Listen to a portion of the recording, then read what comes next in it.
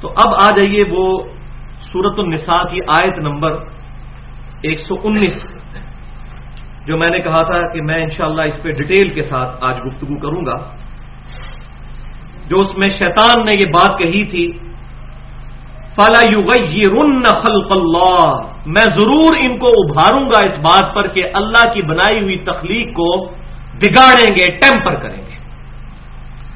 اس context میں کچھ ضروری چیزیں میں بیان کرنا ضروری سمجھتا ہوں۔ قرآن پاک اب بے شک بند کر لیجئے، کیونکہ اسی آیت کے اوپر اب ڈیٹیل کے ساتھ گفتگو ہونی ہے۔ اگر ہماری گفتگو بھی وہی عام ہو کہ قرآن پاک پڑھا اور چند ایک چیزیں بیان کر کے تو اٹھ کے تو فائدہ نہیں، آج کے ایشوز کو ایڈریس کرنا بہت ضروری ہے۔ تو یہ آیت کہ شیطان حکم دے گا اس بات کا کہ یہ اللہ کی بنائی ہوئی تخلیق کو بگاڑ دیں، اس کو اگر تعویل خاص کے اعتبار سے دیکھا جائے گا کہ کون سی چیزیں ہیں جن کے بگاڑنے کا شیطان حکم دے گا، ان میں ٹاپ آف دا لسٹ چیز یہی جو پہلے بیان ہو چکی ان سے پچھلی آیات میں، کہ اللہ کے علاوہ کسی اور ہستی کے نام پر جانور چھوڑنا، غیر اللہ کے لیے قربانی کرنا، جبکہ یہ جانور اور یہ قربانیاں تو اللہ نے اس لیے پیدا کی تھی، ان کی خلقت کا مقصد تو یہ تھا کہ ان کو اللہ کے نام پر قربان کیا جائے، نہ کہ بتوں کے نام کے اوپر یا کسی اور بزرگ کے اصال ثواب کے لیے۔ اس کو ہم شرک کے درجے میں تو نہیں سمجھتے، اس کو ہم جو ہے وہ بدعت کے درجے میں سمجھیں گے، لیکن بہرحال وہ بھی بہت کبھی بات ہے۔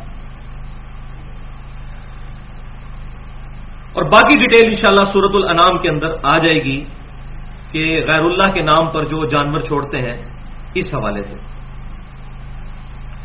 اسی طریقے سے خلقت میں تغیر کرنا یہ ہے کہ مرد عورتوں کی مشابہت اختیار کریں اور عورتیں مردوں کی مشابہت اختیار کریں، یہ بھی خلقت کے اندر ہے تبدیلی، کہ اللہ تعالیٰ نے مرد بنایا تھا لیکن کام عورتوں والے اس نے شروع کر دیے، اپنا گیٹ اپ عورتوں والا بنانا شروع کر دیا، اور بنایا عورت تھا اور اس نے مردوں والا گیٹ اپ اڈاپٹ کرنا شروع کر دیا۔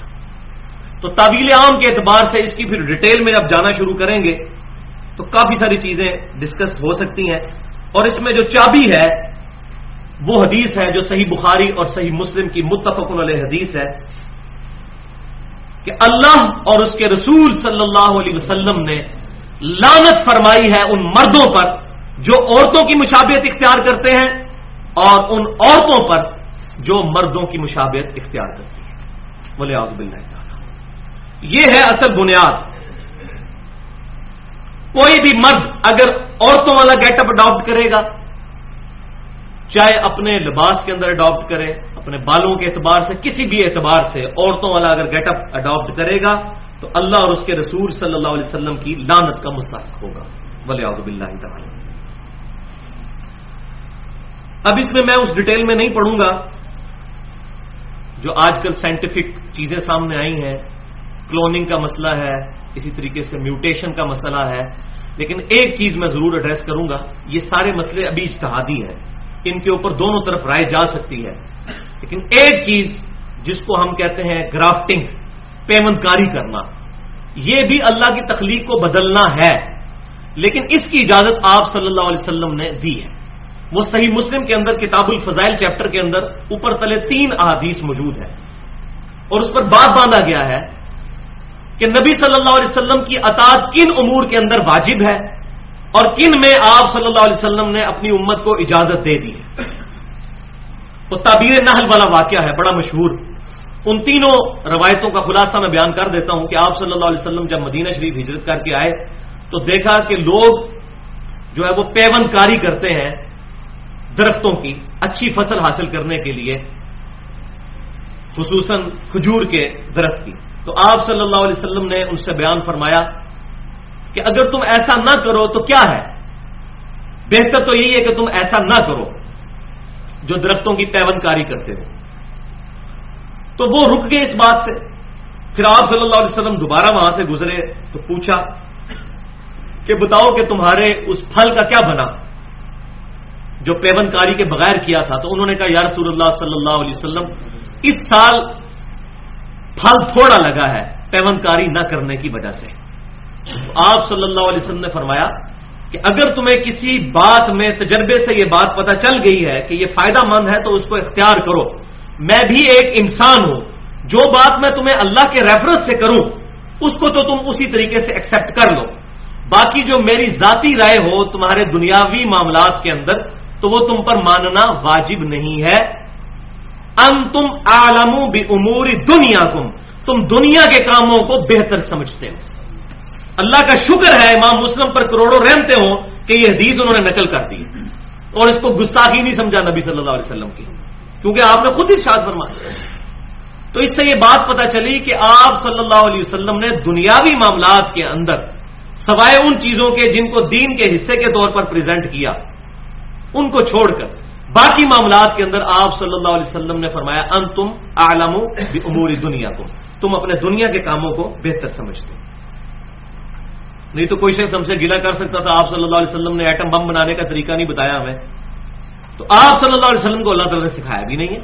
آپ صلی اللہ علیہ وسلم تو یہ ہدایت سکھانے کے لیے آئے تھے، یہ آپ کا ٹاپک تھا، یہ چیز آپ سکھانے کے لیے آئے تھے، اور وہ الحمدللہ پوری انسانیت کو آپ صلی اللہ علیہ وسلم نے تعلیم فرمایا۔ اس میں آپ صلی اللہ علیہ وسلم کی کوئی تنقیص نہیں ہے۔ تو اب آ جائیں اسی حدیث کی طرف جو صحیح بخاری اور مسلم کی متفق علیہ حدیث ہے کہ ان مردوں پر لعنت جو عورتوں کی مشابہت اختیار کرتے ہیں، اور ان عورتوں پر لعنت جو مردوں کی مشابہت اختیار کرتی ہیں۔ تو ہمارے اس معاشرے کے اندر کئی چیزیں خلقت کی تبدیلی کے اعتبار سے ہو رہی ہیں۔ ہمارے پڑوسی شہر میں گجرات کے اندر، یہاں سے تقریباً 30-40 منٹ کی ڈرائیو ہے، ایک مزار کا نام ہے شاہ دولہ ولی، اور یہاں وہ ان کی وہ چوئیاں بھی آتی ہیں جو کہتے ہیں شاہ دولہ ولی کی چوئیاں، یہ ان کے چھوٹے چھوٹے منہ ہوتے ہیں، ان کے خلاف پورے پورے کالم اخباروں میں لکھے گئے ہیں کہ وہاں چھوٹے چھوٹے بچوں کو وہ لوہے کے خول پہنا دیتے ہیں، پھر ان کے چہرے جو ہے نا وہ ان کا سر جو ہے وہ باقی جسم سے چھوٹا رہ جاتا ہے اور چوہے کی طرح شکل بن جاتی ہے ان کی، اور اس کو وہ کرامت بزرگوں کی بتاتے ہیں، حالانکہ اس کو ٹیمپر کیا ہوا انہوں نے، اللہ کی خلقت کو بدلتے ہیں، اور ہمارے اس معاشرے کے اندر ہو رہا ہے اور کوئی اس کو روکنے والا نہیں۔ علل اعلان خلاف شرع کام ہو رہے ہیں، اور نہ گورنمنٹ کے کانوں پر جوں تک رینگتی ہے، اور نہ ہی بیچارے علماء کا طبقہ اتنا مضبوط ہے کہ ان کو بائی فورس روک سکے۔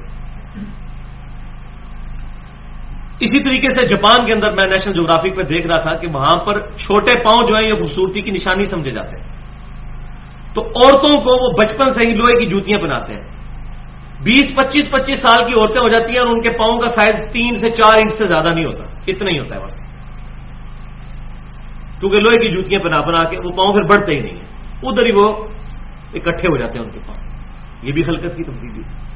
اور اسی طریقے سے آج کل جو لوگوں کو جوانی کا شوق چڑھا ہوا ہے، پلاسٹک سرجری کرواتے ہیں، یہ بھی خلقت کو تبدیل کرتا ہے۔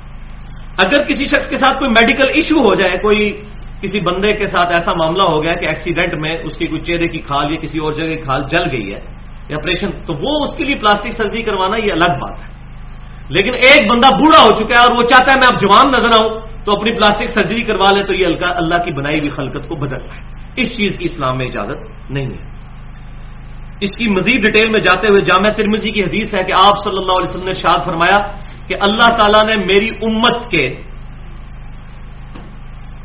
مردوں کے لیے ریشم اور سونے کو حرام کر دیا ہے، اور میری امت کی عورتوں کے لیے ریشم اور سونے کو حلال کر دیا ہے۔ اب یہ بھی گیٹ اپ میں تبدیلی ہے کہ اگر مرد کانوں میں بالیاں پہننا شروع کر دے سونے کی، یا ہاتھ میں انگوٹھیاں، بالی تو ویسے ہی نہیں پہن سکتے، انگوٹھی بھی چاندی کی پہن سکتے ہیں، سونے کی منع ہے۔ یا میں یہ بات بتا دوں کہ وہ چند احادیث جن کی بنیاد پر شیخ البانی رحمۃ اللہ علیہ کو غلطی لگی کہ انہوں نے عورتوں کے لیے بھی سونا پہننے کو حرام قرار دے دیا، ان کے نزدیک عورتیں بھی سونا نہیں پہن سکتی، تو وہ تمام احادیث اسماء و رجال کی روح سے ضعیف ہے۔ صحیح حدیث یہ جامع ترمذی کی میں نے بیان کر دی، اس کو امام ترمذی نے بھی حسن صحیح کہا ہے۔ صحیح بخاری اور مسلم کی متفق علیہ حدیث ہے کہ آپ صلی اللہ علیہ وسلم نے جب چندے کی اپیل کی تو عورتوں نے اپنے کانوں کی بالیاں بھی اتار کر دے دی سیدنا بلال رضی اللہ تعالیٰ عنہ کو۔ تو اس سے یہ بات پتہ چل گئی کہ عورتیں کانوں میں بالیاں پہنتی تھی کانوں کو چھدوا کر، تو کانوں کا چھدوانا عورتوں کے لیے یہ خلقت کو بدلنا نہیں ہے، مرد کریں گے تو یہ حرام ہو جائے گا، عورتوں کے لیے اجازت ہے۔ اسی طریقے سے صحیح بخاری اور مسلم کی متفق علیہ حدیث ہے کہ آپ صلی اللہ علیہ وسلم کے سر کے بال مبارک کانوں کی لو تک تھے، یہاں تک، زلفیں آپ صلی اللہ علیہ وسلم کی یہاں تک تھی. بعض روایت میں آیا کہ آدھے کان تک، بعض ہے پورے کانوں تک. اور جامع ترمذی کے اندر اور سنن نبی داؤد کے اندر یہاں تک موجود ہے کہ آپ صلی اللہ علیہ وسلم کے سر کے بال مبارک بعض اوقات کانوں کی لو سے بھی نیچے چلے جاتے تھے لیکن کندھوں سے اوپر رہتے تھے. یہاں تک، بس یہاں تک مرد بال رکھ سکتا ہے. یہ عورتوں کی مشابہت نہیں ہوگی. جیسے ہی کندھے سے نیچے بال جائیں گے مرد کے تو عورتوں کی مشابہت شروع ہو جائے گی. ابھی آپ دیکھ لیں ہمارے کئی یہاں مزارات کے اوپر ایسے ایسے بیٹھے ہوئے لوگ، اتنی لمبی لمبی انہوں نے لٹیں رکھی ہوئی ہوتی ہیں، اور کئی منتیں مانی ہوئی ہوتی ہیں، بچوں کو اتنی لمبی لمبی لٹیں رکھوا دیتے ہیں. یہ تمام چیزیں حرام ہیں. بلکہ جو منت کتاب و سنت کے خلاف مانی گئی ہے اس کا نہ پورا کرنا واجب ہے. پورا کرنا نہیں، نہ پورا کرنا واجب ہے. یہاں میں کریٹیکل حدیث بتا دوں جو شاید ہمارے لیے نہیں ہو. صحیح مسلم کے اندر کتاب الحیض چیپٹر کے اندر انٹرنیشنل نمبرنگ کے مطابق 728 نمبر حدیث ہے. نمبر میں نے اس لیے بتا دیا کہ یہ مسئلہ بہت کریٹیکل تھا کہ سیدنا ابو سلمہ بن عبد الرحمن رضی اللہ تعالیٰ عنہ، وہ سیدہ عائشہ رضی اللہ تعالیٰ عنہا کے رضائی بھائی تھے، یعنی دودھ پیا ہوا تھا دونوں نے ایک عورت کا، محرم تھے. وہ بیان کرتے ہیں کہ امہات المومنین رضی اللہ عنہن نے نبی صلی اللہ علیہ وسلم کی وفات کے بعد اپنے بال کاٹ لیے تھے اور ان کے بال شولڈر تک تھے، یہاں تک، شولڈر سے جسٹ نیچے. کیونکہ لمبے بال عورت کی زینت ہے. چونکہ امہات المومنین کے لیے اب زینت کرنا بین ہو گیا تھا، کیونکہ وہ کسی اور مرد سے شادی نہیں کر سکتی، امت کی مائیں ہیں. تو انہوں نے حضور صلی اللہ علیہ وسلم کی وفات کے بعد اپنے بال چھوٹے کروا لیے تھے کہ اب ہم کس کے لیے زینت کریں. تو اس سے یہ بات پتہ چلی کہ اگر مرد کی اجازت ہو تو عورت اپنے بال چھوٹے کروا سکتی ہے، لیکن شولڈر سے جسٹ نیچے تک. اس سے اوپر کرے گی تو مردوں کی مشابہت ہوگی. شولڈر سے نیچے رہنے چاہیے. تو عورت بال کٹوا سکتی ہے، اس کی اجازت موجود ہے.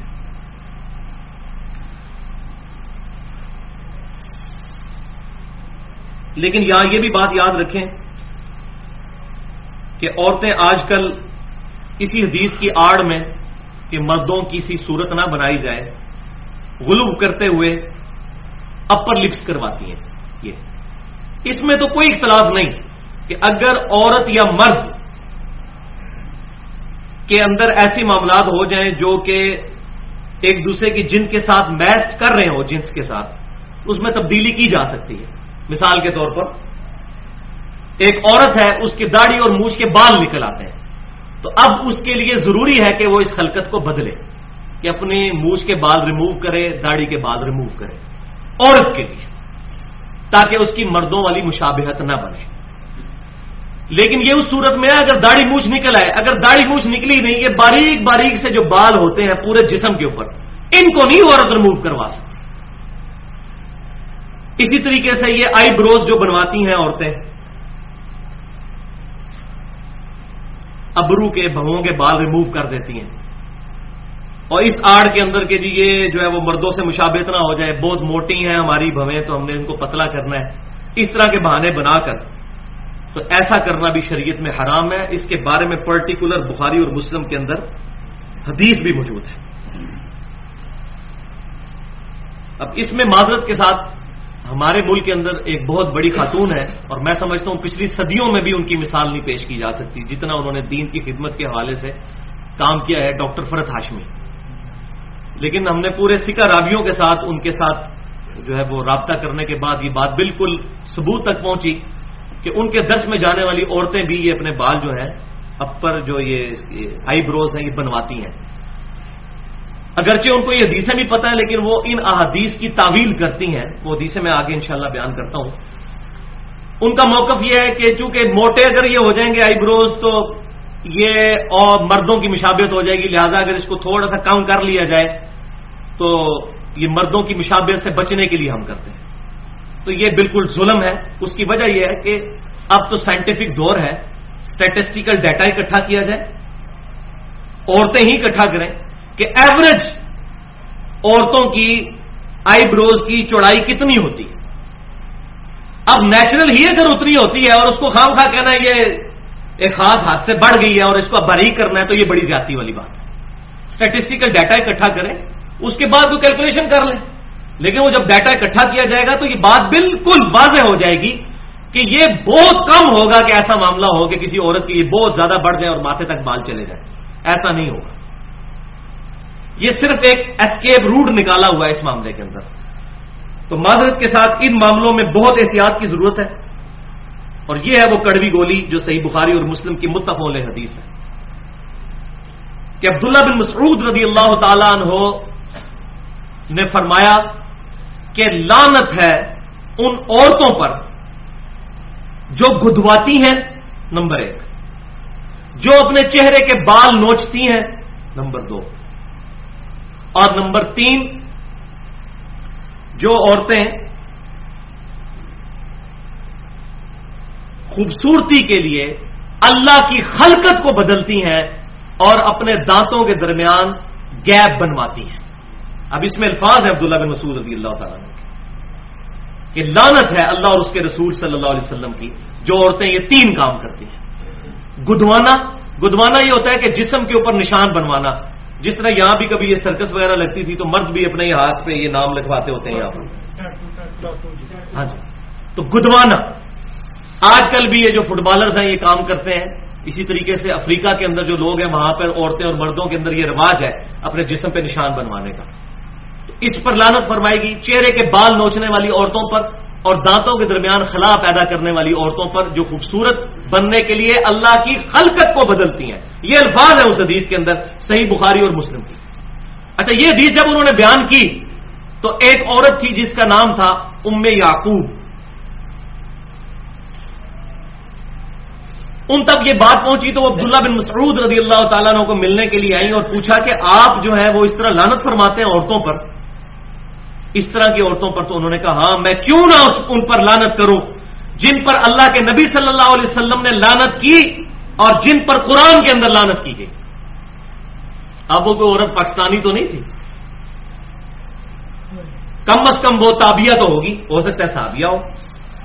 وہ کہنے لگی کہ میں نے پورا قرآن 2 گتوں کے درمیان جو ہے پڑھ لیا ہے، مجھے تو نہیں پتا کہ قرآن پاک میں کہاں یہ لکھا ہوا ہے کہ ان چیزوں کے اوپر اللہ تعالیٰ نے لعنت فرمائی ہے. تو عبداللہ بن مسعود رضی اللہ تعالیٰ عنہ نے فرمایا کہ اگر تو نے قرآن غور سے پڑھا ہوتا تو تجھے مل جاتا. کیا تو نے یہ سورۃ الحشر کی آیت نمبر 7 نہیں پڑھی؟ بسم اللہ الرحمن الرحیم، وما آتاکم الرسول فخذوہ وما نہاکم عنہ فانتہوا. جو کچھ رسول اللہ صلی اللہ علیہ وسلم تمہیں دے اسے لے لو، اور جس چیز سے آپ صلی اللہ علیہ وسلم منع فرما دے اس سے رک جاؤ. تم نے یہ نہیں پڑھا؟ تو اللہ کے رسول صلی اللہ علیہ وسلم نے ان عورتوں پر لعنت فرمائی ہے تو اللہ ہی نے لعنت فرمائی نا، کتاب اللہ میں ہی لعنت ہوئی نا. تو اس نے آگے سے پھر ایک اور بات کر دی. عورت تھی سمجھدار، وہ کہنے لگی کہ آپ کی بیوی یہ سارے کام کرتی ہے، ہم نے تو یہ سنا ہے. تو عبداللہ بن مسعود رضی اللہ تعالیٰ عنہ نے فرمایا کہ جاؤ گھر میں جاؤ، میری بیوی کو دیکھو. تو وہ عورت اندر گئی، اس نے عبداللہ بن مسعود رضی اللہ تعالیٰ عنہ کی بیوی کو دیکھا، پھر واپسی پہ شرمندہ ہو کے باہر نکلی اور کہنے لگی کہ عبداللہ آپ کی بیوی یہ کام نہیں کرتی. تو انہوں نے آگے سے ارشاد فرمایا کہ اگر میری بیوی یہ کام کرتی ہوتی پھر میرے ساتھ رہتی بھی نہ ہوتی. اس طرح کی بیوی میں نے نہیں رکھنی تھی. اللہ اکبر. یہ صحابہ کرام علیہم رضوان کی شان ہو سکتی ہے، اس میں کوئی شک نہیں. اب یہاں یہ بات بھی یاد رکھیں کہ صحیح بخاری اور صحیح مسلم کی متفق علیہ حدیث ہے کہ نبی صلی اللہ علیہ وسلم نے قضا کرنے سے منع فرمایا ہے. قاف زا عین. قضا کہتے ہیں سر کے کچھ بال ریموو کر دینا اور کچھ باقی رکھنا، جیسا یہ فٹ بالرز کرتے ہیں. اور یہ افریقہ کے اندر بہت رواج ہے کہ پوری پوری لائنیں بنائی ہوتی ہیں بالوں کی، تھوڑے حصے کے مونڈ دیے، پھر کچھ حصے کے رکھ لیے، پھر مونڈ دیے، پھر کچھ رکھ لیے. اور یہاں پر بھی یہ پیالہ کٹ کروائی جاتی ہے، جو یہ اسی کی فارم ہے قضا. لیکن اس میں مونڈنے کے الفاظ ہیں. اگر کسی شخص کی یہاں سے بال کم ہے، اوپر سے زیادہ ہے، وہ اس میں نہیں لائی کرے گا، جیسے بعض فنیٹک قسم کے مولوی ان پہ بھی فتوا لگا دیتے ہیں. یہ مونڈنے کے بارے میں ہے. اگر کسی کے یہاں سے بال ہلکے ہیں، اوپر سے زیادہ ہے، اس پہ نہیں آئے گا، کیونکہ مونڈنے کے بارے میں ہے کہ مکمل طور پر یہاں پہ شیو کر دے، پھر بال رکھے، پھر شیو کر دے. تو آپ صلی اللہ علیہ وآلہ وسلم نے قضا کرنے سے منع فرمایا. تو نافع رحمۃ اللہ علیہ سے جب پوچھا گیا تو انہوں نے پھر بیان فرمایا قضا کرنا یہ ہے کہ کچھ حصے کے بال بالکل صاف کر دیے جائیں اور کچھ رکھے جائیں. اور اس کی ڈیٹیل بھی صحیح مسلم کے اندر موجود ہے کہ آپ صلی اللہ علیہ وسلم نے ایک بچے کو دیکھا جس کے سر کے کچھ بال ریموو کیے ہوئے تھے اور کچھ بال جو ہے اس کے وہ باقی تھے. تو آپ صلی اللہ علیہ وسلم نے فرمایا یا تو یہ پورے سر کے بال رکھ لے یا اس کی ساری ٹینڈ کر دو, مکمل طور پر حلق کر دو اس کا, لیکن یہ والا کام نہ کرو. تو آپ صلی اللہ علیہ وسلم نے قضا کرنے سے منع فرمایا ہے. اب یہاں یہ بھی بات یاد رکھیں کہ یہ ہمارے جو باڈی بلڈر حضرات جو ہیں یہ بعض اوقات پورے جسم کے بال بھی ریموو کر دیتے ہیں. اب سائنٹیفکلی یہ چیزیں ثابت ہو چکی ہیں کہ ان بالوں کی اہمیت ہے, سوائے ان بالوں کے جن کی ڈیٹیل آگے آئے گی کہ وہ بال ریموو کرنا شریعت نے ضروری ٹھہرائے ہیں اور اس کی حکمت بھی سامنے آ جائے گی. تو پورے جسم کے بال صاف کرنا میڈیکلی بھی بالکل غلط ہے. اور بعض لوگ پھر بہانہ بناتے ہیں ہمارے جسم کے اندر بال بھی بہت ہیں, ہارمونز کی ڈسٹرب ہو جانے کی وجہ سے اس لیے بال ریموو کرتے ہیں. بھائی جتنے بھی بال ہوں اتنے بال نہیں کپڑوں سے باہر آنا شروع کر دیں گے اور آپ کے لیے مصیبت بن جائے گی. ایسی صورتحال نہیں ہوتی. انسان اپنے اوپر تھوڑا سا کنٹرول کرے تو شریعت کی پاسداری کر سکتا ہے.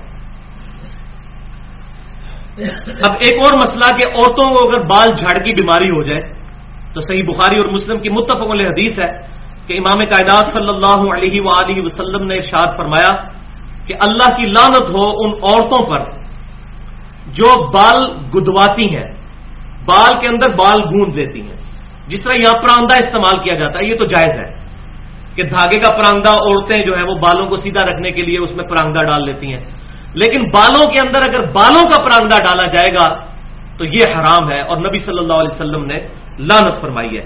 حتیٰ کہ بخاری اور مسلم میں یہاں تک ہے کہ ایک عورت نے کہا کہ میری بچی کی شادی ہونے والی ہے, اس کے بال بہت چھوٹے ہیں, بیماری کی وجہ سے جھڑ گئے ہیں, تو آپ کیا مجھے اجازت دیتے ہیں؟ تو آپ صلی اللہ علیہ وسلم نے اجازت نہیں دی. اس سے یہ بات بھی پتہ چلی کہ وگ لگانا بھی شریعت کے اندر حرام ہے. البتہ اس میں ایک گنجائش نکل سکتی ہے, وہ یہ ہے کہ اگر بال ٹرانسپلانٹ کروا لیے جائیں, وہ خلقت کو بدلنا نہیں. مثلا ایک بندے کی عمر ہی چھوٹی ہے اور وہ گنجا ہو گیا ہے 20, 22, 25 سال کی عمر میں, تو اب اگر اسی کے اپنے بال یہاں سے پیچھے سے اتار کر وہ ٹیشوز وغیرہ جو ہے وہ یہاں لگا لیتے ہیں سینٹر میں اور بال اگنا شروع کر دیتے ہیں, یہ معاملہ بالکل ڈفرینٹ ہے. ٹرانسپلانٹیشن کرنے کا معاملہ یہ خلقت کو بدلنا نہیں ہے, یہ اسی کی چیز اس کے اوپر لگا لی ہے. لیکن ایک 80 سال کا بابا ہے وہ یہ کام کروائے گا, وہ پھر خلقت کو بدل رہا ہوگا, کیونکہ اس کے تو اس عمر میں ویسے ہی بال جا کے جھڑ جانے. میں جوان آدمی کی بات کر رہا ہوں تو اس کو اس چیز کی اجازت, لیکن وگ پہننے کی بالکل قطعاً اجازت نہیں. اور اس میں پھر بڑے ایشو بھی آ جاتے ہیں اور غسل کا مسئلہ اور باقی ساری چیزیں آ جاتی ہیں, اور یہاں پر کیٹاگوریکل نبی صلی اللہ علیہ وسلم نے منع فرما دیا. یہ جو میں نے مسئلہ ٹرانسپلانٹیشن کا بیان کیا یہ اجتہادی مسئلہ ہے, اگر اس میں کسی کو اختلاف ہو تو وہ اختلاف رائے رکھ سکتا ہے. اب یہاں یہ بھی بات یاد رکھیں کہ جامع ترمذی, سنن نبی داؤد اور سنن نسائی کی حدیث ہے کہ ایک صحابی رضی اللہ تعالیٰ عنہ جن کا نام تھا ابن سعد, ان کی ایک جنگ کے دوران ناک کٹ گئی تو انہوں نے چاندی کی ناک بنوا کر یہاں لگائی. ظاہر ہے کہ انسان بدصورت لگتا ہے, ناک کٹ گئی کسی کی, یہاں بھی ایکسیڈنٹ میں ہو سکتا ہے کسی کے ساتھ حادثہ, لیکن کچھ عرصے کے بعد وہ چاندی کی ناک کے اندر بدبو پھیل گئی. تو پھر آپ صلی اللہ علیہ وسلم نے حکم فرمایا کہ یہ چاندی کی ناک ریموو کر کے سونے کی ناک لگا لو, کیونکہ سونا آپ کو پتہ ہے سب سے ایلیٹ میٹل ہے, یہی سونے کی خوبی ہے. کنڈکٹر بھی 100% ہے, زنگ بھی اس کو نہیں لگتا. اگر بجلی کی بچت کرنی ہو تو سونے کی تاریں ہونی چاہیے, لیکن سونا مہنگا بہت ہے. جس طرح لکڑی کے اندر دیار ٹاپ آف دا لسٹ ہے, اسی طریقے سے میٹلز کے اندر سونا. تو اس صحابی کے بارے میں نبی صلی اللہ علیہ وسلم نے حکم فرمایا کہ اس کی سونے کی ناک بنوا کر یہ لگائے. ترمذی, ابو داؤد اور نسائی کے اندر موجود ہے. اس سے یہ بات پتہ چل گئی کہ اگر کسی کے اعضاء کسی ایکسیڈنٹ میں ضائع ہو جائیں تو وہ اعضاء لگوا سکتا ہے. جیسے آج کل کسی کی ٹانگ ٹوٹ جاتی ہے وہ عضو لگوا سکتا ہے, بازو ٹوٹ جاتا ہے, اسی طریقے کان کسی کا کٹ جاتا ہے تو وہ کان لگوا سکتا ہے, حتیٰ کہ سونے کا بھی لگوا سکتا ہے. اس سے یہ بھی بات پتہ چلی کہ اگر جو ہے وہ بدبو پھیلنے کا خدشہ اور کسی کا دانت ٹوٹ جائے جبکہ اس کی دانت ٹوٹنے کی عمر نہ ہو تو وہ سونے کا بھی دانت لگوا لے تو یہ جائز ہے. اب یہ دیکھ لیں, یہ واضح حدیثیں موجود ہیں الحمدللہ. اب میں یہ مسائل بیان کر رہا ہوں تو آپ میری تقلید کرنا شروع کر دیں گے, جی 10 قرآن حدیثی مسئلے کتنے لکھے ہیں؟ سارے مسئلے الحمدللہ کتاب و سنت میں لکھے ہوئے ہیں.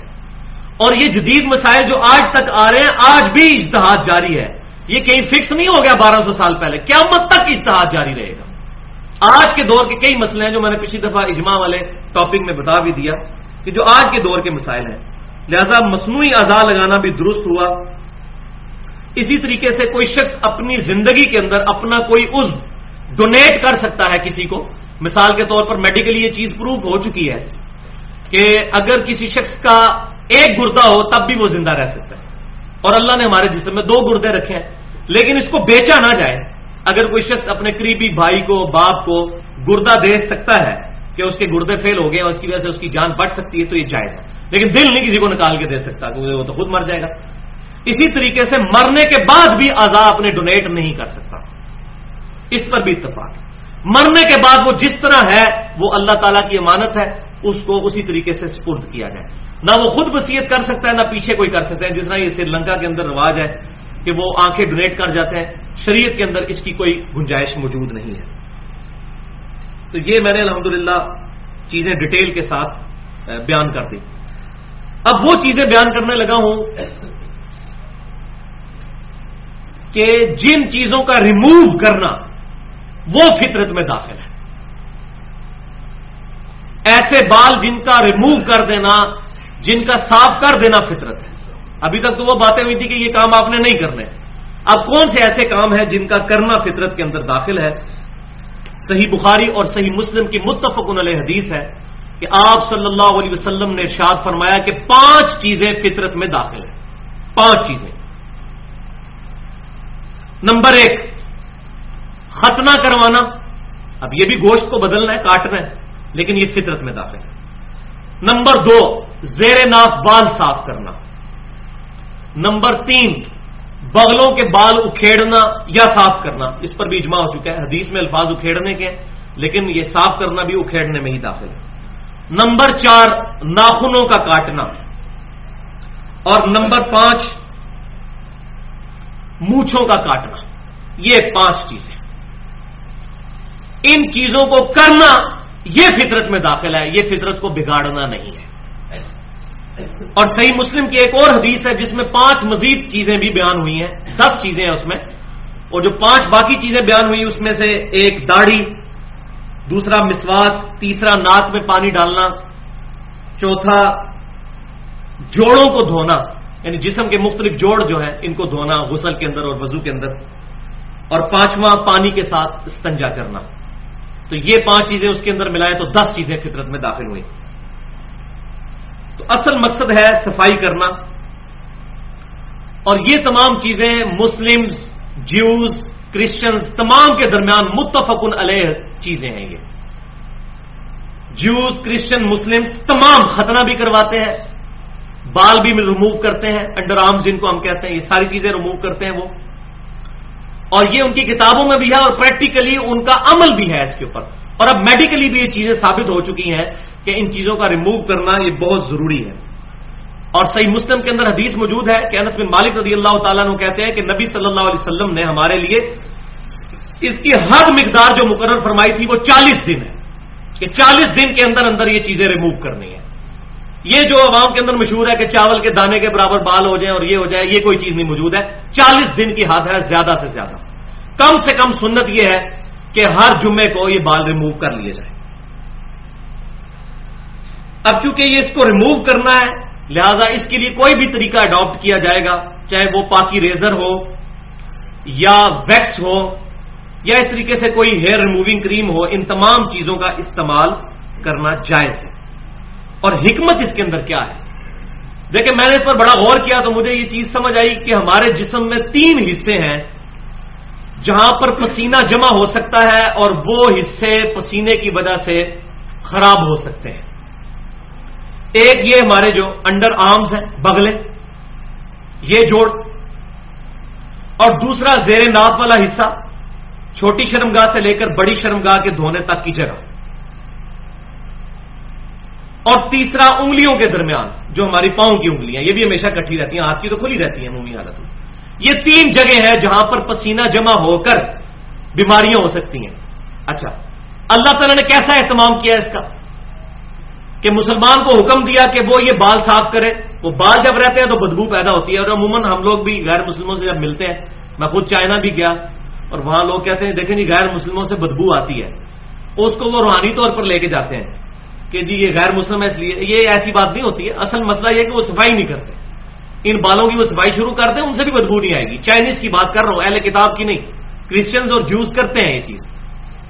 وہ بدبو اس وجہ سے آتی ہے، یہاں پر بال ہوتے ہیں، پسینہ اکٹھا ہو جاتا ہے تو وہاں سے بدبو آنا شروع ہو جاتی ہے. اسی طریقے سے جو زیر ناف بال ہے، وہاں بھی جہاں جوڑ ملنے کی جگہ ہے وہاں پر پسینہ آتا ہے اور بال بھی موجود ہوتے ہیں، تو وہ اس کو ایک انوائرمنٹ مل جاتی ہے پسینے کو وہاں رہنے کی، بدبو پیدا ہو جاتی ہے. جبکہ پاؤں کی انگلیوں کے درمیان ایسا کوئی مسئلہ نہیں ہے، اور ویسے بھی ہم وہ وضو کے اندر اس کو دھو لیتے ہیں، وہاں کوئی ایسا مسئلہ نہیں ہوتا. لیکن جو لوگ زیادہ جرابیں استعمال کرتے ہیں تو ان کو بھی آپ دیکھتے ہوں گے کہ ان کو وہاں سے بدبو آنا شروع ہو جاتی ہے. تو یہ اس کی شرعی حکمت ہے ان جگہوں سے بال کو ریموو کرنے. ختنہ کرنے کے اوپر تو اس وقت پوری انسانیت کا تقریباً اجماع ہو چکا ہے، سوائے ہندوؤں کو چھوڑ کے. انہوں نے اس کو مذہبی مسئلہ بنا لیا. باقی جوز کرسچنز ان کی کتابوں میں بھی یہ بات لکھی ہے کہ وہ ختنہ کرواتے ہیں. ایون امریکہ کے اندر جب بچہ پیدا ہوتا ہے تو ہاسپٹل میں ہی وہ ختنے کر دیتے ہیں ساتھ ہی. یہ چیز مطلب اسٹیبلش ہو چکی ہے الحمدللہ. یہ جو شریعت کی چیزیں ہیں اللہ تبارک و تعالیٰ نے ان کو اسٹیبلش کروا دیا. اور صحیح مسلم کی حدیث ہے کتاب الطہارہ چیپٹر میں کہ نبی صلی اللہ علیہ وسلم نے فرمایا صفائی نصف ایمان ہے، آدھا ایمان صفائی ہے. اس میں روحانی صفائی بھی موجود ہے اور جسمانی بھی موجود ہے. دیکھیں ہماری عبادتیں ساری صفائی کے اوپر تو ڈیپینڈنٹ ہیں. وضو، غسل، کپڑوں کا پاک کرنا، یہ تمام کی تمام چیزیں صفائی کے ساتھ ڈیپینڈنٹ ہیں. تو صفائی نصف ایمان ہے. اب اس میں ایگزیجریشن بھی نہیں ہونی چاہیے. نہ تو صفائی کا اہتمام کرتے ہوئے کوئی شخص ہمیشہ ہی شیشے کے آگے کھڑا رہے، ایسا بھی نہیں ہو جانا چاہیے. اور نہ ایسا ہو کہ اپنے آپ سے وہ بے پرواہی کا شکار ہو جائے. بلکہ شریعت میں یہ چیز پسند کی گئی ہے کہ کوئی شخص صفائی اور ستھرائی کا اور پاکیزہ رہنے کا، خوشبو لگانے کا اہتمام کرے. صحیح مسلم میں حدیث ہے کہ آپ صلی اللہ علیہ وسلم نے ارشاد فرمایا کہ جس کے دل میں رائی کے دانے کے برابر بھی تکبر موجود ہے وہ جنت میں داخل نہیں ہوگا. بولے آپ بھی. تو ایک صحابی نے مسئلہ ہی حل کر دیا. انہوں نے کہا یا رسول اللہ صلی اللہ علیہ وسلم، انسان تو چاہتا ہے کہ اس کے کپڑے اچھے ہوں، اس کی جوتیاں اچھی ہوں، کیا یہ بھی تکبر ہے؟ تو آپ صلی اللہ علیہ وسلم نے فرمایا نہیں، یہ تکبر نہیں ہے، بلکہ تکبر یہ ہے کہ تم حق بات سے اناد کرو، اس کو قبول نہ کرو اور لوگوں کو حقیر جانو، یہ تکبر ہے. اور پھر آپ صلی اللہ علیہ وسلم نے اس کے ساتھ یہ بات بھی ارشاد فرمائی ان اللہ جمیل ویحب الجمال، بے شک اللہ بھی خوبصورت ہے اور خوبصورتی کو پسند کرتا ہے. یہ ہمارے نبی کی تعلیمات ہو سکتی ہیں نا صلی اللہ علیہ وسلم. تو فرمایا کہ اللہ تعالیٰ پسند کرتا ہے خوبصورتی کو. تو تکبر کیا ہے؟ حق بات سے اناد کرنا. کسی کو قرآن اور حدیث کھول کے بتا دیا جائے اور وہ بات قبول نہ کرے. ایک بندے کو بتا دیا جائے بھائی صحیح بخاری اور مسلم میں نماز کا طریقہ یہ لکھا ہے، اور وہ آگے سے کہ اتنے بڑے بڑے بزرگ میرے پاگل ہیں، مولوی پاگل ہیں، حق بات سے اناد کر لے، وہ متکبر ہے. اصل میں وہ قرآن اور حدیث کے منہ میں اپنا لقمہ ڈالنا چاہتا ہے. اور اسی طریقے سے دوسرے مسلمانوں کو حقیر جاننا. جس طرح ہی ہمارے لوگ جو کلف کا سوٹ یا یہ خدر وغیرہ کا پہن کے باہر نکلتے ہیں، یہ جائز ہے، لیکن اس کی بنیاد پہ کسی عام مسلمان غریب آدمی کو تکبر کی نظر کے ساتھ دیکھنا یہ بہت بڑا ظلم ہے. اللہ تبارک و تعالی ہمیں ان چیزوں سے محفوظ فرمائے. اب دیکھیں آپ صلی اللہ علیہ وسلم کی سنن ابی داؤد کے اندر حدیث ہے. آپ صلی اللہ علیہ وسلم نے فرمایا جسے اللہ نے بال دیے ہیں اسے چاہیے کہ اپنے بالوں کو سنوار کر رکھے، سر کے بال بھی، داڑھی کے بال بھی. اور سنن نسائی اور مسند امام احمد میں حدیث موجود ہے کہ آپ صلی اللہ علیہ وسلم نے ایک شخص کو دیکھا کہ اس نے بڑا غیر معیاری لباس پہنا تھا. تو آپ صلی اللہ علیہ وسلم نے اس کا پورا انٹرویو کیا. آپ صلی اللہ علیہ وسلم نے فرمایا کہ بتا تیرا سورس آف انکم کیا ہے، تیرے ریسورسز کیا ہے، تیرے ایسٹس کیا ہے. تو اس سے جب انٹرویو کیا تو پتا چلا بڑا امیر آدمی ہے. تو آپ صلی اللہ علیہ وسلم نے اس کو ڈانٹتے ہوئے ارشاد فرمایا کہ اگر تجھے اللہ نے اتنا کچھ دیا ہے تو تیرے جسم پہ اس کا اثر نظر آنا چاہیے. سبحان اللہ. بلکہ جامعہ ترمذی میں ہے کہ نبی صلی اللہ علیہ وسلم نے ارشاد فرمایا کہ اللہ تبارک و تعالیٰ اپنے بندے پر اس کی دی ہوئی نعمتوں کا اثر دیکھ کر خوش ہوتا ہے. سبحان اللہ. کہ میں نے اس کو یہ نعمت دی اور اس کا اثر اس کے اوپر نظر آتا ہے. الحمدللہ.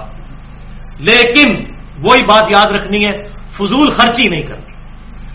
اس کی آڑ کے اندر دوسری پینڈولم کی ایکسٹریم پہ نہیں چلے جانا. اور 10 کمانڈمنٹس یاد رکھنی ہے، جس میں وہ تیسری کمانڈ ہے سورہ بنی اسرائیل میں آیت نمبر 17 سے 39 کے دوران، آیت نمبر 25 اور 26 کے اندر، کہ فضول خرچی مت کرو، فضول خرچی کرنے والے شیطانوں کے بھائی ہیں.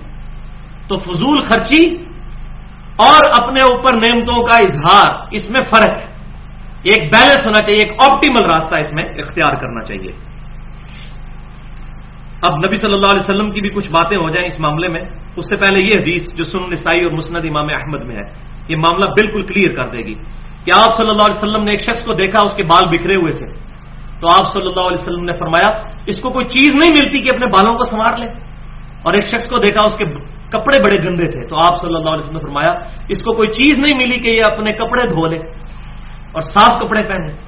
یہ صحیح حدیث ہے، میں بیان کر رہا ہوں. ضعیف حدیثیں تو خیر بہت ہے اس طرح کی، لیکن یہ صحیح حدیث ہیں الحمدللہ جو میں نے اس کانٹیکسٹ میں بیان کی ہیں. اب آپ صلی اللہ علیہ وسلم کے مبارک بالوں کا ذکر ہو جائے. صحیح بخاری اور مسلم کی متفق علیہ حدیث ہے کہ آپ صلی اللہ علیہ وسلم کے بال مبارک کانوں کی لو تک تھے. میں نے پہلے بھی بتایا، اور بعض اوقات کندھوں سے اوپر اوپر یہاں تک بھی آ جاتے تھے. اور صحیح بخاری اور مسلم کی متفق علیہ حدیث ہے کہ آپ صلی اللہ علیہ وسلم اپنے سر مبارک کے سینٹر میں مانگ نکالا کرتے تھے، جس کو ہم چیر کہتے ہیں نکالنا. آدھے بال اس طرف، آدھے اس طرف. سیدہ عائشہ فرماتی ہیں سنن نبی داؤد کے اندر جامع ترمذی میں کہ میں آپ صلی اللہ علیہ وسلم کی کنگھی کیا کرتی تھی تو اس کے 2 حصے بالوں کے بنا دیتی تھی، درمیان میں سے ادھر اور ادھر. تو اس سے بات پتہ چلی کہ سنت یہ ہے کہ جو بالوں کا جو مانگ ہے وہ درمیان میں نکالنی چاہیے. تو سائڈ پہ مانگ نکالنا یہ یہود و نصارہ کا طریقہ ہے. اور وہ سنن نبی داؤد کی حدیث بھی یاد رکھیں کہ جو شخص جس قوم سے مشابہت اختیار کرے گا قیامت والے دن اس کے اندر شمار کیا جائے گا. یہ نہیں ہے کہ وہ یہودی عیسائی ہو جائے گا، مراد یہ کہ شرمندگی والا کام ہے کہ وہ ماننے والا تو ہو نبی صلی اللہ علیہ وسلم کا اور یہود و نصارہ کے طریقے پر ہو. اللہ تعالی ہمیں اس طرح کے معاملات میں سنت پر عامل بنائے اور اس یہود و نصارہ کے طریقے سے بچائے. اور صحیح بخاری اور مسلم میں یہاں تک موجود ہے کہ امام کائنات صلی اللہ علیہ وسلم نے، ابن عمر رضی اللہ تعالیٰ عنہ کہتے ہیں کہ میں نے دیکھا آپ صلی اللہ علیہ وسلم نے حج کے موقع کے اوپر اپنے بالوں کو کسی چیز سے چپکایا ہوا ہے اکٹھا کرنے کے لیے، جس کو آج ماڈرن زمانے میں آپ جیل کہہ سکتے ہیں. تو جیل لگانا بھی سنت ہے بالوں کو اکٹھا کرنے کے لیے. ظاہر اتنے بڑے جب بال ہوں گے، جہاں تک بال رکھے ہوئے تو بال جو ہیں وہ اب حج کے موقع پر آپ نے امامہ تو نہیں پہنا ہوتا تھا. وہ بخاری مسلم کے اندر موجود ہے کہ احرام کی حالت میں اپنی ٹوپیاں اتار دو، پگڑیاں اتار دو، امامے اتار دو. تو حج کے موقع کے اوپر تو سر پر کوئی چیز لینی نہیں ہوتی. اب اتنے بڑے بال ہیں تو بکھر جائیں گے. تو آپ صلی اللہ علیہ وسلم نے کسی چپکنے والی چیز کے ساتھ اپنے بالوں کو چپکایا ہوا ہوتا تھا. اور ابن عمر کہتے ہیں مجھے منظر آج بھی یاد ہے کہ آپ صلی اللہ علیہ وسلم کے بال چپکے ہوئے تھے اور آپ تلبیہ بلند کر رہے تھے، لبیک اللہم لبیک لبیک لا شریک لک لبیک. شکر ہے ساتھ انہوں نے بیان کر دیا، ورنہ لوگوں نے کہا تھا جی ننگے سر رہنا بھی سنت ہے. یہ حج کے موقع پہ، حج کی سنتیں بالکل ڈفرنٹ ہیں. وہاں آپ عورتوں کے ساتھ، اپنی بیویوں کے ساتھ تعلق بھی نہیں قائم کر سکتے، ناخن کاٹنا بھی منع ہے، بال اتارنا بھی منع ہے. تو حج والی سنتیں جو ہیں وہ عام حالت میں بالکل میچ نہیں کرتی، اس کو عام حالت میں نہیں لگایا جا سکتا. اب آخر میں اس کانٹیکسٹ میں داڑھی کے مسئلے کو ڈسکس کرنا چاہتا ہوں، لیکن وہ اگلی دفعہ انشاءاللہ کروں گا کیونکہ اب ٹائم ہمارا درس کا مکمل ہونے والا ہے. بس ایک بات میں بیان کر دوں عورتوں کے حوالے سے، کیونکہ زیادہ تر مسائل ان کے ڈسکس ہوئے. اگلی دفعہ انشاءاللہ مردوں کی سختی آئے گی قرآن و سنت کی روشنی میں. تو کہ عورتیں اپنے چہرے کا پردہ اس کا بھی اہتمام کریں. اس میں اس وقت یہ چیزیں ایمبیگوس بن چکی ہیں، اور ایون ڈاکٹر ذاکر نائک بھی شیخ البانی صاحب کی تحقیق سے متاثر ہو کر انہوں نے بھی، حالانکہ اس میں کوئی شک نہیں ہے جو انہوں نے دین کی خدمت کی ہے وہ اپنی جگہ اور ہمیں ان کی خدمات کا بالکل اعتراف ہے، لیکن غلطی کسی شخص سے بھی ہو سکتی ہے. اللہ کے نبی صلی اللہ علیہ وسلم کے بعد کوئی شخص معصوم نہیں ہے، تو ان کا احترام اپنی جگہ، ان کی عزت اپنی جگہ، ان کی اسلام کے لیے جو خدمات ہیں وہ اپنی جگہ. لیکن یہ جو معاملہ انہوں نے کھولا ہے شیخ البانی کی اس تحقیق سے متاثر ہو کر کہ عورت اپنے چہرے کا نقاب نہ بھی کرے باقی جسم کو چھپا لے تو یہ جائز ہے، تو بھائیو ایسا نہیں ہے. قرآن پاک میں سورۃ الاحزاب، سورۃ النور پری ڈٹرمنڈ ریزلٹس کے بغیر خود پڑھیں، آپ کو پتا چل جائے گا کہ پردے کے کیا احکام ہیں. میں ڈیٹیل میں اس میں نہیں جانا چاہتا، لیکن ایک چیز میں ضرور بیان کروں گا، صحیح بخاری اور مسلم کی متفق علیہ حدیث ہے جو اما عائشہ رضی اللہ تعالی عنہا پر جو ہے معاذ اللہ استغفر اللہ زنا کی تہمت لگی تھی، تو اللہ تعالیٰ نے ان کی برات کا اعلان کیا سورۃ النور کے اندر. اس کے اندر اس صحابی کے الفاظ ہیں جنہوں نے آپ رضی اللہ تعالیٰ عنہ کو دیکھا تھا بعد میں اور پہچان لیا تھا، پھر آپ رضی اللہ تعالیٰ عنہ نے پردہ کر لیا، تو وہ کہنے لگے، وہ الفاظ ہیں بخاری اور مسلم میں کہ میں نے اما عائشہ کو اس لیے پہچان لیا تھا کہ میں نے آیات پردہ نازل ہونے سے پہلے سیدہ عائشہ کو دیکھا ہوا تھا. اس کا مطلب بعد میں نہیں وہ دیکھی جاتی تھی. بالکل واضح ثبوت ہے. اب اس طرح کی تحقیق میں پڑ جانا اور اس کی وجہ سے مسلمانوں کے لیے اور کہنا جی چہرہ تو زینت ہی کوئی نہیں ہے، بھائیو چہرے کی وجہ سے تو عورت کو پسند کیا جاتا ہے. کتنی نان سینس اور نان سائنٹیفک بات ہے یہ بات کرنا کہ چہرہ زینت ہی نہیں ہے. میں کہتا ہوں اگر یہ چیزیں نہ بھی ہوتی تب بھی آج کے دور میں اجتہادی طور پر بھی چہرے کا نقاب بہت ضروری ہے. بلکہ قرآن میں جو چہرے کا نقاب ہے وہ تو بڑا سخت ہے، وہ تو ہے جلباب، گھونگٹ اپنا آگے ڈالیں اس طریقے سے، اس میں آنکھیں بھی نظر نہیں آتی. اور آج اس کے قریب جو سب سے بہترین پردہ ہے وہ ہمارے یہ جو علاقہ غیر کی عورتیں یا افغانستان میں جو عورتیں کلچرل ان کا جو پردہ ہے، کلچرل پردہ جس کو وہ ٹوپی والا اس کو شٹل کاک برقع کہتے ہیں، وہ بہتر ہے کیونکہ اس میں آنکھیں بھی نظر نہیں آتی. البتہ یہ کسی نہ کسی معاملے میں ان کی آنکھوں کے کھلا رہنے کی اجازت دی جا سکتی ہے. اس کی وجہ یہ ہے کہ آج کل جس طریقے سے پولوشن ہو چکی ہے اور سڑکوں پہ چلنا بہت دشوار ہے، تو اس اعتبار سے کبھی نکلنا پڑے تو اس کی جسٹ آخری درجے میں اجازت مل سکتی ہے. باقی جو چہرہ کھول کے پھر رہی ہیں یہ بالکل زیادتی ہے. باقی انشاءاللہ تعالی سورۃ النساء کی آیت نمبر 119 پہ اگلی دفعہ ڈیٹیل سے ڈسکشن کریں گے. الحمدللہ پچھلی دفعہ سورۃ النساء آیت نمبر 119 کے تحت مسلمان مردوں اور عورتوں کے بالوں سے متعلق، ناخنوں سے متعلق، اسی طریقے سے دیگر اعضاء سے متعلق کیا شرعی احکام ہیں اس کے اوپر میں نے تقریباً 40 منٹ گفتگو کی تھی. آج انشاءاللہ تعالی اسی کانٹیکسٹ میں داڑھی کے مسئلے کے اوپر ڈسکشن ہوگی ان ڈیٹیل، تاکہ یہ ایک بہت بڑا ایسٹ تیار ہو جائے اس حوالے سے کہ فرقہ واریت سے بالا تر ہو کر داڑھی کے مسئلے کو مسلمانوں تک پہنچایا جائے. لیکن اس سے پہلے کچھ مزید وضاحتیں 5 پچھلے درس کے حوالے سے میں ضروری سمجھتا ہوں کہ وہ ہم شروع میں ہی ڈسکس کر لیں اسی آیت کے تحت. سورۃ النساء آیت نمبر 119. اس میں جو شیطان کی چالیں آئی تھی ان میں سے ٹاپ آف دا لسٹ چال یہ تھی، بسم اللہ الرحمن الرحیم، وَلَآمُرَنَّهُمْ، اور میں ضرور انہیں حکم دوں گا، فَلْيُغَيِّرُنَّ خَلْقَ اللَّهِ، پس وہ ضرور بدل دیں گے اللہ تعالیٰ کی تخلیق کو. تو اللہ تعالیٰ کی تخلیق کو بدلنے میں کون کون سی چیزیں آتی ہیں اس پر ڈیٹیل سے گفتگو ہوئی تھی. وہ 5 چیزیں جو رہ گئی تھیں پچھلی دفعہ وہ میں بیان کر دیتا ہوں. ان میں سے پہلی چیز یہ کہ صحیح بخاری اور مسلم کی متفق علیہ حدیث ہے کہ امام کائنات سید الاولین والآخرین شفیع المذنبین رحمت للعالمین سیدنا و مولانا امام اعظم محمد رسول اللہ صلی اللہ علیہ وآلہ وسلم نے لعنت فرمائی ہے ان عورتوں پر جو اپنے چہرے کے بال نوچتی ہیں. تو اس پہ میں نے ڈیٹیل کے ساتھ جو یہ آئی بروز کا مسئلہ ہے یہ بیان کیا تھا. تو اس میں بسا اوقات کسی بھی ہماری مسلمان بہن کو یہ وسوسہ آ سکتا ہے کہ میں تو شروع سے آئی بروز بنوا رہی ہوں، اب اگر میں نے یہ بنوانا چھوڑ دیے تو شاید میرے آئی بروز بہت زیادہ پھیل جائیں اور بڑھ جائیں. تو یہ بالکل شیطانی وسوسہ ہے. اللہ تعالیٰ نے یہ اسپیشل قسم کے بال بنائے ہیں اور آپ دیکھیں گے کہ لوگ بوڑھے ہو جاتے ہیں لیکن یہ والے بال ان کے کالے ہی رہتے ہیں اور یہ خاص حد سے زیادہ بڑھتے نہیں ہیں. میرے اپنے گھر کی مثال ہے. میری جب شادی ہوئی تو شادی سے پہلے میری وائف جو ہے وہ یہ بنواتی تھی اور وہ بھی کیا، وہ کالج کی لڑکیوں نے زبردستی یہ کام شروع کروا دیا. تو میں نے اس کو شادی کے فوراً بعد کہا کہ اب یہ تم نے کام نہیں کرنا. اب الحمدللہ 8واں سال ہے اور وہ یہ کام نہیں کر رہی، اس کے باوجود کوئی زیادہ نہیں پھیلے، جو نیچرل ہیں وہ وہیں پر ہے. تو یہ شیطانی وسوسہ اس حوالے سے نہیں آنا چاہیے، اس پر توبہ کرنی چاہیے.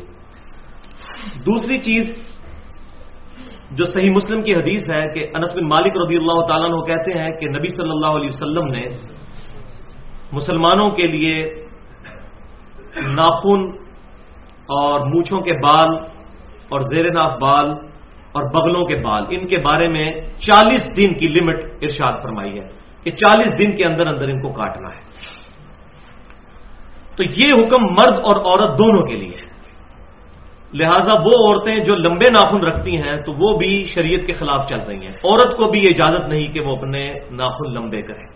یہ اپنے گوشت کی کھال جو یہ یہاں پر اینڈ پہ انگلیوں پہ آتی ہے یہاں سے بڑھانے کی اس کی اجازت نہیں ہے، چاہے مرد ہو یا عورت. البتہ عورتوں کو نیل پالش لگانے کی اجازت ہے اگر وہ وضو اور غسل کے دوران احتیاط کر لیں، یعنی جب وہ وضو کرنے لگیں یا غسل اتارنے لگیں تو نیل پالش کو ریموو کر لیں. وہ پالش ریموور مل جاتے ہیں، ریموو کر کے وضو اور غسل کا اہتمام کر لیں تو پھر کوئی حرج نہیں ہے. نیل پالش لگانے میں کوئی مسئلہ نہیں ہے، نہ اس کے اندر کوئی کیمیکل کانٹیکٹس ایسے موجود ہیں جن کے بارے میں کوئی شرعی حکم لگا ہو حرام کے زمرے میں. اسی طریقے سے عورتیں سرخی بھی استعمال کر سکتی ہیں زینت کے طور پر، لیکن یہ نیل پالش لگانا یا سرخی لگانا یا اسی طریقے سے دیگر زینت کی چیزیں کرنا یہ خالصتاً اپنے خامند کے لیے ہوں گی یا پھر ایسی مجلس کے لیے جہاں صرف عورتیں ہوں. غیر محرم مردوں کے درمیان اس طریقے سے میک اپ کر کے اور بن ٹھن کے پھرنا قطعاً حرام ہے اور یہ شیطانی راستہ ہے. عورتوں کے لیے ایک زیادہ آسانی اس معاملے میں یہ بھی ہو سکتی ہے کہ ان کے جو مہینے میں ایک دفعہ مخصوص ایام آتے ہیں پیریڈز 7-8 دن کے لیے، اس دوران وہ خوب اپنا شوق پورا کر سکتی ہیں نیل پالش لگا کے، کیونکہ اس دوران انہوں نے نہ تو وضو کا ہے مسئلہ نہ غسل کا مسئلہ. اس کے علاوہ بھی اگر لگائیں تو وضو اور غسل کے معاملے میں ان کو احتیاط کرنا ضروری ہوگی. تیسری وضاحت کہ میں نے بیان کیا تھا صحیح بخاری اور مسلم کی متفق علیہ حدیث ہے کہ نبی صلی اللہ علیہ وسلم نے لعنت فرمائی ہے ان عورتوں پر جو خوبصورت دکھنے کے لیے اپنے دانتوں کے درمیان خلا بنواتی ہیں. نیچرلی خلا نہیں ہے لیکن وہ جان بوجھ کر گھسوا کے خلا بنواتی ہیں. تو یہ تو حرام ہے، لیکن اگر کسی مرد یا عورت کے دانت ٹیڑھے ہوں تو یہ میڈیکل ایشو ہے، تو وہ تار لگوا کر جو یہ ڈینٹسٹ کے پاس جاتے ہیں اپنے دانت سیدھے کروا لیتے ہیں تو یہ کروانا جائز ہے، کیونکہ وہ ان کی خلقت پہلے ہی بگڑی ہوئی ہے، ان کو اپنی اصلی جگہ پر لے کر آنا یہ میڈیکل ایشو ہے، یہ بالکل جائز ہے. اس طرح جس طرح کہ پلاسٹک سرجری کروانا اگر کسی شخص کی ایکسیڈنٹ کے دوران کھال وغیرہ جل گئی ہے اس کے لیے، ویسے جوان بننے کے لیے جس طرح مائیکل جیکسن نے کروائی ہوئی تھی یہ حرام ہے. تو یہ ایشو بھی اس میں کلیئر ہو گیا. اسی طریقے سے اگر کسی کی ناک کی ہڈی بڑی ہوئی ہو اور سانس لینے میں پرابلم ہو تو وہ بھی ناک کی ہڈی کٹوا سکتا ہے، یہ بھی میڈیکل ایشو ہے، یہ خلقت کو بگاڑنے میں نہیں آئے گی. اسی طریقے سے اینک استعمال کرنا یا آنکھوں میں لینز لگانا اپنی نظر کو درست کرنے کے لیے تو یہ جائز ہے. البتہ یہ آج کل جو یہ فیشن چل نکلا ہے کہ عورتوں نے مختلف کلرز کے لینزز رکھے ہوئے ہوتے ہیں اور اس کے ذریعے اپنی آنکھوں کو بھی خراب کرتی ہیں، تو یہ خام خواہ جو ہے فضول خرچی اور اسراف کے زمرے میں آئے گا. چوتھی وضاحت وہ ہے جو پلکوں کے بال سے متعلق، یہ جو ان پہ بھی بعض عورتیں جو ہیں وہ آئی لیشز استعمال کرتی ہیں اپنی پلکوں کو لمبا دکھانے کے لیے، دھوکہ دینے کے لیے دوسرے معنوں میں، اور اس کو فیشن کا نام دیا جاتا ہے. تو اس کو کرنے کی بالکل اجازت نہیں ہے. البتہ اگر مسکارا وغیرہ لگا لیا جائے یا آنکھوں میں سرما لگا لیا جائے تو سرما لگانا تو بالکل سنت ہے اور یہ جائز ہے. اور اگر کوئی عورت اپنے خاوند کے لیے یہ زینت کرے گی تو انشاءاللہ اس کو ثواب بھی ملے گا، کیونکہ خاوند کی خوشنودی میں عورت کے لیے اللہ کی خوشنودی شامل ہے. اور پانچویں وضاحت یہ ہے کہ بالوں کو رنگنا، وہ میں نے پچھلی دفعہ اس لیے ایڈریس نہیں کیا تھا کہ وہ آج انشاءاللہ داڑھی کو رنگنے کے بارے میں جو گفتگو ہوگی اس پہ کور ہو جائے گا، لیکن میں یہاں پر ضمناً 2 حدیثیں ضرور بیان کر دوں بالوں کو رنگنے کے اعتبار سے. وہ یہ ہے کہ صحیح مسلم میں حدیث ہے کہ جابر بن عبداللہ رضی اللہ تعالی عنہما کہتے ہیں کہ فتح مکہ کے موقع پر سیدنا ابی قحافہ رضی اللہ تعالیٰ عنہ جو سیدنا ابوبکر صدیق رضی اللہ تعالیٰ عنہ کے والد تھے، ان کو نبی صلی اللہ علیہ وسلم کی خدمت میں جب پیش کیا گیا تو ان کی داڑھی اور سر کے بال سفید تھے، بالکل چمکدار سفید.